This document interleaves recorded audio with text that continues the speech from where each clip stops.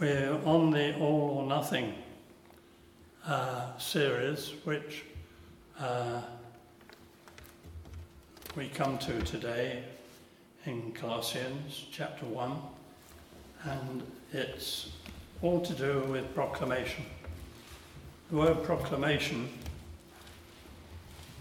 I looked it up in the Oxford Dictionary, says it's an official announcement.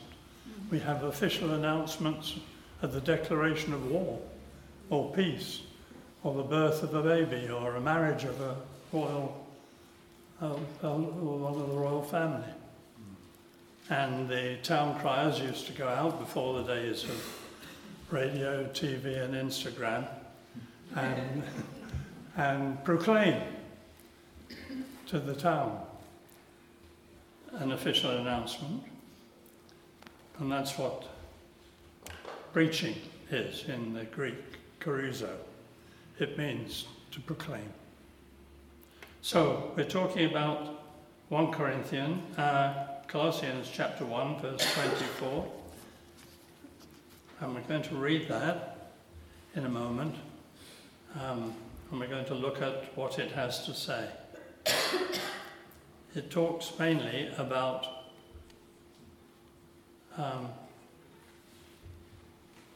thank you.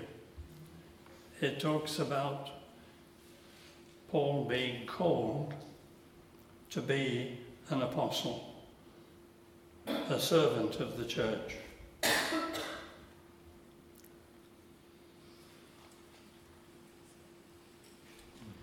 Sorry, back again. There we come. Where are we? There we are. I'll get used to it one day. Maybe. I'm going to read this, just to keep you awake, I'm going to read this in the RSV, and you can follow it in the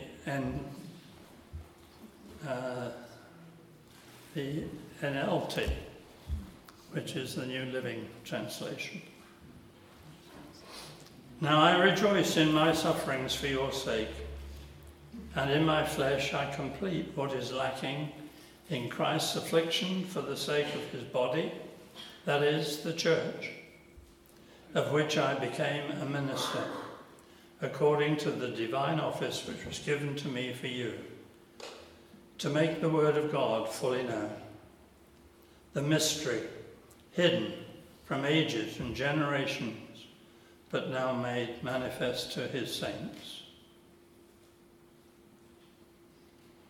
To them, God chose us to make known how great among the Gentiles are the riches of the glory of this mystery, which is Christ in you, the hope of glory. Him we proclaim, warning every man and teaching every man in all wisdom, that we may present every man mature in Christ. For this I toil, striving with all the energy which he mightily inspires within me. For I want you to know how greatly I strive for you, and for those at Laodicea, and for all who have not seen my face, that their hearts may be encouraged as they are kept together in love, to have all the riches of assured understanding and the knowledge of God, the knowledge of God's mystery of Christ, in whom I had all the treasures of wisdom and knowledge. I say this in order that no one may delude you with beguiling speech. I think the NLT puts it very beautifully. I want them to have complete confidence that they understand God's mysterious plan, which is Christ, hidden in him all the treasures of wisdom and knowledge. I'm telling you this so that no one will deceive you with well-crafted arguments. For though I am far away from you, my heart is with you, and I rejoice that you are living as you should, and that your faith in Christ is strong.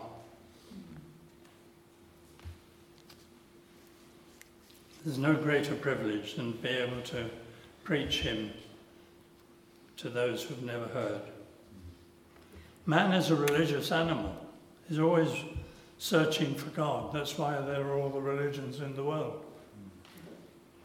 Problem is that in searching for God and producing these religions, they're reaching out to God, not knowing that God has already reached down to us in the person of Christ.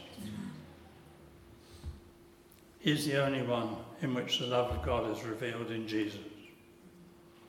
So do you want to have beautiful feet? Have you got beautiful feet? I've got beautiful feet. You wouldn't think so to look at them, but they really are beautiful. That's what God said about him. When God called me to serve him in Nigeria, 1949, I was reading Matthew's Gospel and the words, when Jesus saw the crowds, he had compassion on them, harassed and helpless, as sheep without a shepherd. Pray therefore the Lord of the harvest to send out labourers. And God said to me, Hugh, other sheep I have which are not of this fold, them also I must bring. And how are they going to hear without a preacher, someone who proclaims to them the good news? How will they preach unless they're sent?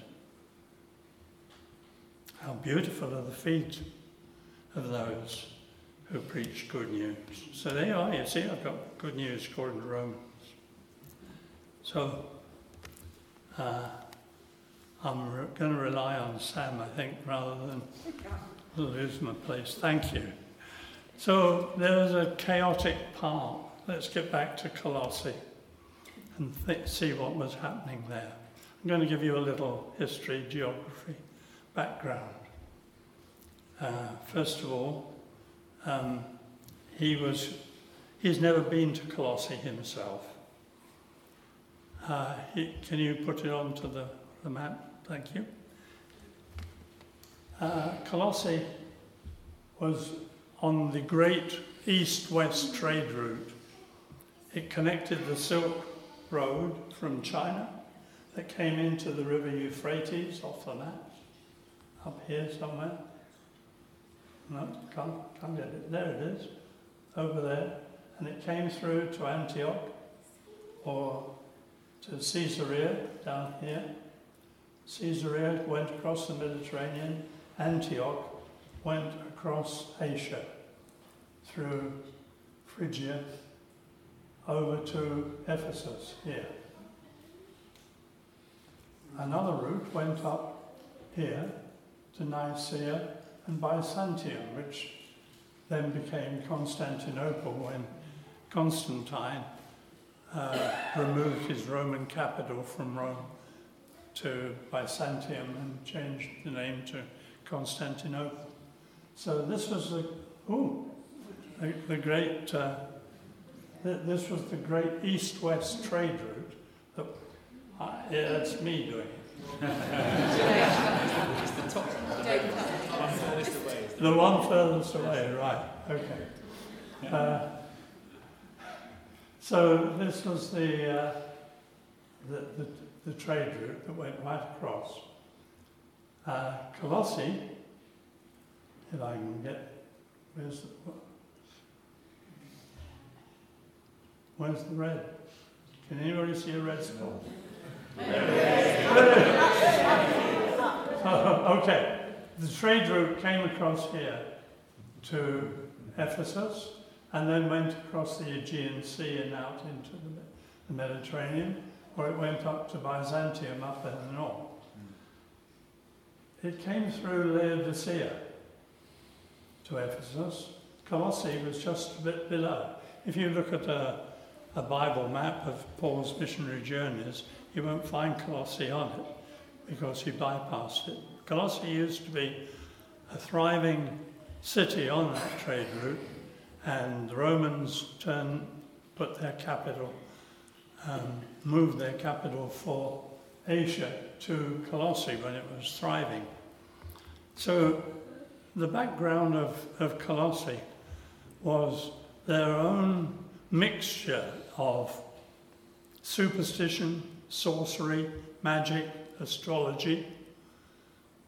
And then came in the gods of the Middle East, from Canaan, of Egypt. Then the Greek invasion brought their gods. Then the Roman invasion brought their gods. So it was a whole hodgepodge of gods mixed up with superstition. And this background caused chaos in the lives of the people of that town. And it also affected the church because some of their ideas came into the church and infected it. That's why when Matt read the previous verses in chapter 1 a couple of weeks ago, you remember he spoke about the preeminence of Christ. Some of those things that the ways in which Christ was preeminent was directly against the supposedly powers of these gods. For instance, in verse 16 of chapter 1, we read that through him God created everything. And Astarte was the Greek, the Canaan goddess of fertility. She produced everything. Zeus was the Greek ruler of the Olympian gods. And in verse 15, Paul says Christ is also head of the church. Osiris was the Egyptian god of the underworld, the god of the dead. And in verse 18, Paul says he was supreme over all who rise from the dead. So that he counters, he doesn't actually lambaste these gods. He just says, look, this is what Christ is to us. He is supreme over everyone else. And yet, to them, it's been hidden. It's a mystery, hidden from generations. They're all mixed up in their thinking, in their views of God and their superstitions, and they've not come to the truth. The truth is a secret. Boy, do you like a secret?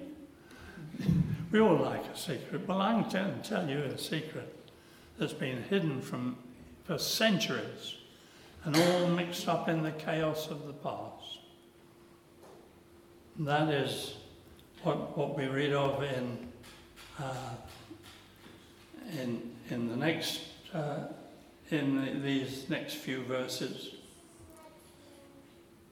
Verse 27 says, "The mystery hidden from ages and generations has now been made manifest to us, to the Gentiles.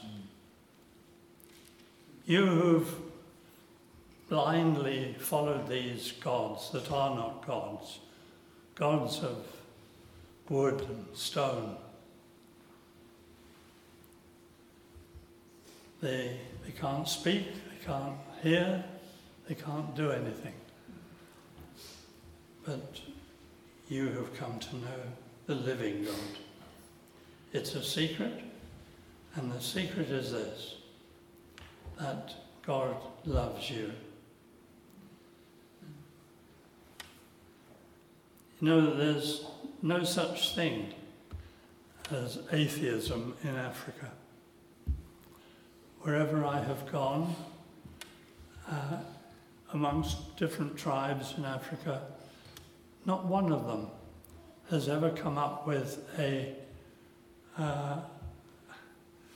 with any idea that there is no God. They all acknowledge a God. Every language has a word for God, for the one who created the heaven and the earth. There's a lovely fable told by the Igala people in central Nigeria, to explain why they follow the spirits, why they are animists. They say that in the beginning there was God sitting on his throne, and the king of Igala, the Ata Igala, he went to God and gave him obeisance and prayed to him, talked to him. And one day he began to think, I would rather like that. I'd like to sit on a throne, have people come and bow down to me. So he sat on his throne and he said, from now on, everybody must come and bow to me. And so that's what the people of Igala did. And God was offended at that, and he withdrew himself from the world. And he doesn't speak to people anymore. And he's angry with us, won't have anything to do with us. But they're very conscious that around them is the spirit world. Good spirits, bad spirits. And they're afraid of them. So the juju men, the witchcraft priests, acted as a mediator between them and the spirits, told them when disease came to the village, you must kill so many chickens, give it to the priest to eat, because that's how he made his living. And I will encourage the good spirits to drive away the bad spirits. So the whole of Africa lives in fear of the spirit world around them, especially the bad spirits. They acknowledge these spirits, but to them God is afar off. It's no good sacrificing to him. He won't hear you. He's offended to us. Do you know, when you go and tell them, no, that's not true. He loves you. He sent his son in order to take away that evil and your pride and your anger and your sin. They are amazed. And when they receive it, it changes them. And you can see it on their faces. You can tell a Christian by looking at his face in Africa, purely and simply because he's no longer under bondage and fear. I like to think that's what happened here in Colossae. They changed. They had a changed presence. How did that change come about? It came about by them receiving Jesus into their lives. The people in Colossae also had another problem, a big problem, because for 300 years before this time, there lived a very, very well-known philosopher in Greece called Plato. And one of the things that Plato said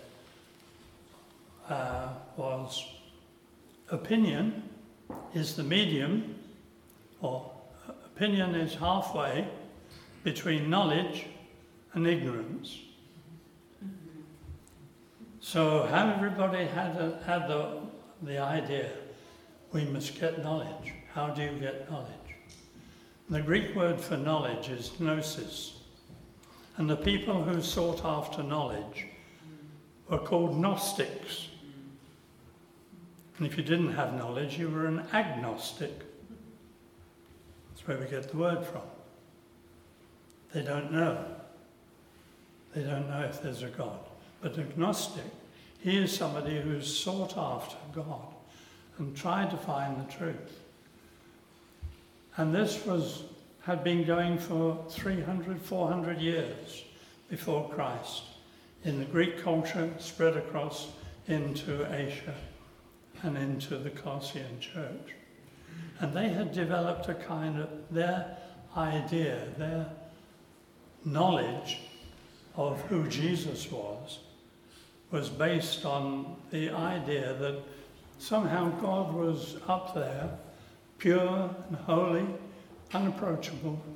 Man was down here in the dark, living in evil, not knowing where to look for help and hope. And in order for God to communicate with men, Jesus, they then applied it to the Gospels, that Jesus must have become an angel and then become increasingly less holy, less holy, less holy, less holy, until he could have finally be born, because all flesh is evil.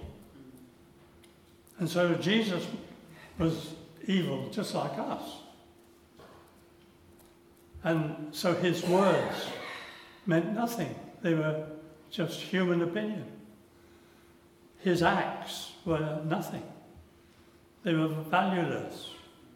And so the whole idea of who Jesus was completely distorted in their minds and their thinking. And this was the seed of what became Gnosticism, which took over the church later in the 2nd and 3rd century. And it was here, it started here in Colossae. And Paul had the understanding that this was going to happen, this could affect the church, could turn it and make it different. So the result of that was that there were true believers. There was Athanasius in Alexandria in northern Egypt, who said, no, this is not right. God is a Trinity. God is God. Jesus is God. The Holy Spirit is God. He is just as much God on earth as he was in heaven. And so he wrote a creed called the Apostles' Creed. And the Apostles' Creed was a statement of faith. Eusebius took it to Nicaea, just near Constantine, and presented it to the bishops, and they all said, yes, we agree with that. And so it became known also as adapted somewhat, became the Nicene Creed. I wonder, have you read the Nicene Creed, the Apostles' Creed? I'm sure if you're a good Anglican, you would have done. Because it's come down through the centuries and it's part of the Anglican Catechism. And it's not a bad statement of faith either. Come on, let's say it. What do you believe? I believe in God, Father Almighty, creator of heaven and earth. I believe in Jesus Christ, his only Son, our Lord, who was conceived by the Holy Spirit, born of the Virgin Mary, suffered under Pontius Pilate, was crucified, died, and was buried. He descended to the dead. On the third day he rose again. He ascended into heaven. He is seated at the right hand of the Father, and he will come to judge the living and the dead. I believe in the Holy Spirit, the Holy Catholic Church, the communion of saints, the forgiveness of sins, the resurrection of the body, and life everlasting. Amen. In the original, it had maker of heaven and earth. It's now been changed. Well, if he made it, he created it. Where else did it come from? And by the way, if it worries you, when it says the Holy Catholic Church, it doesn't say the Holy Catholic Church. It's the universal church, the body of all those who follow Jesus. So there we have the Apostles' Creed. Do you believe it? Yes. Good. You're halfway there. Only halfway. Because saying it, reciting it, doesn't make you a Christian. Now, I don't want to offend anybody by saying that, but this is a statement of faith taken from the Bible based on historical fact. All right? If you believe that, good. James writes, do you believe that there is one God? Good. You do well. Even the demons believe that, and they tremble with fear. So, you see, believing that there is a historical fact doesn't necessarily make you a Christian. You have to act on that fact. If this is who Jesus was, and this is what he did. Remember, John said, and we beheld him. The Word was made flesh and dwelt among us, and we beheld him. We beheld his glory. They saw who he was. They saw him heal the blind, raise the sick, raise the dead, walk on water, calm the wind and the waves. Who is this who even the waves, wind and waves obey? The Son of God. What else could they say? They believed, they followed. And to be effective, what you believe, you must then act upon and say, Lord, I am one of those sinners you came to save.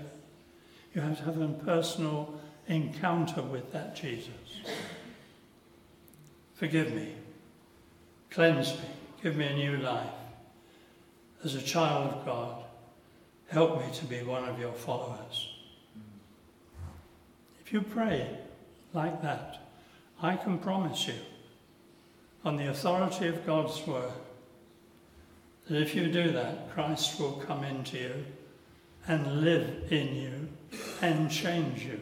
He can't do otherwise. The Son of God, that Holy One, the one who brought light and life and love and power, will come literally into your body and live in you. That's why Paul said, this is the secret. This is the secret. Christ in you, Christ living in you, the hope of glory. He'll change you, and he'll change your life around. But that verse finishes with another phrase. And that phrase is Christ in you, the hope of glory. Now that needs perhaps a little explaining. First of all, the word hope. What does hope mean? Well, we sometimes use in English when we hope that something will happen. Meaning, well, maybe. I hope it will happen. Maybe it will, maybe it won't, but I hope so. But in the New Testament, the word hope means expectation. Heaven for the Christian is not a matter of hope so, it's no so.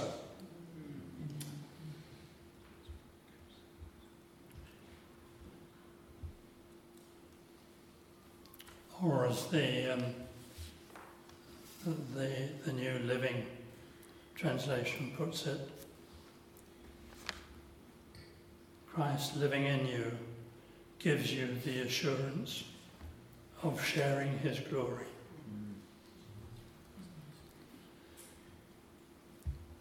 The other word I want to look at is the word glory. What does that mean? Does that mean that, whose glory are we talking about? Your glory? Or God's glory? Or the glory of heaven? Well, I think that it's got to refer to being taken to heaven and sharing in his glory. The glory of God in that place. So we share in his glory. So we sum up, having dealt with our chaotic past, having changed our present, by coming into us and living in us, we have this hope of glory in the future.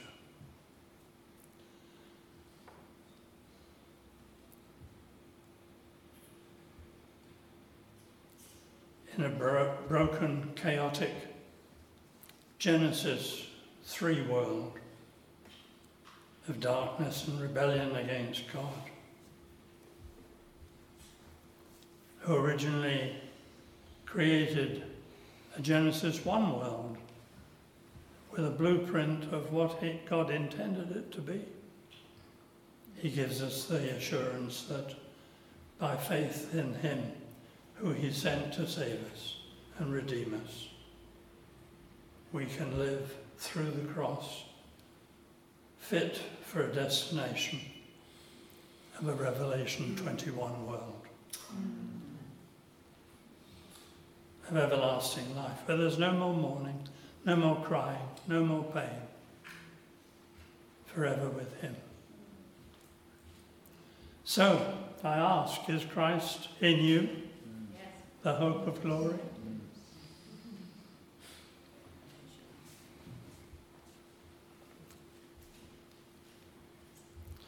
If so, you are not yet what you will be, but you are now what you used to be. But you are not now. Get that right. Thank you. It's a tongue twister. I thought it was very clever when I wrote it down. It's not so easy to read. No. I will read it. I will read it again. If so, you are not yet what you will be, but you are not now what you used to be.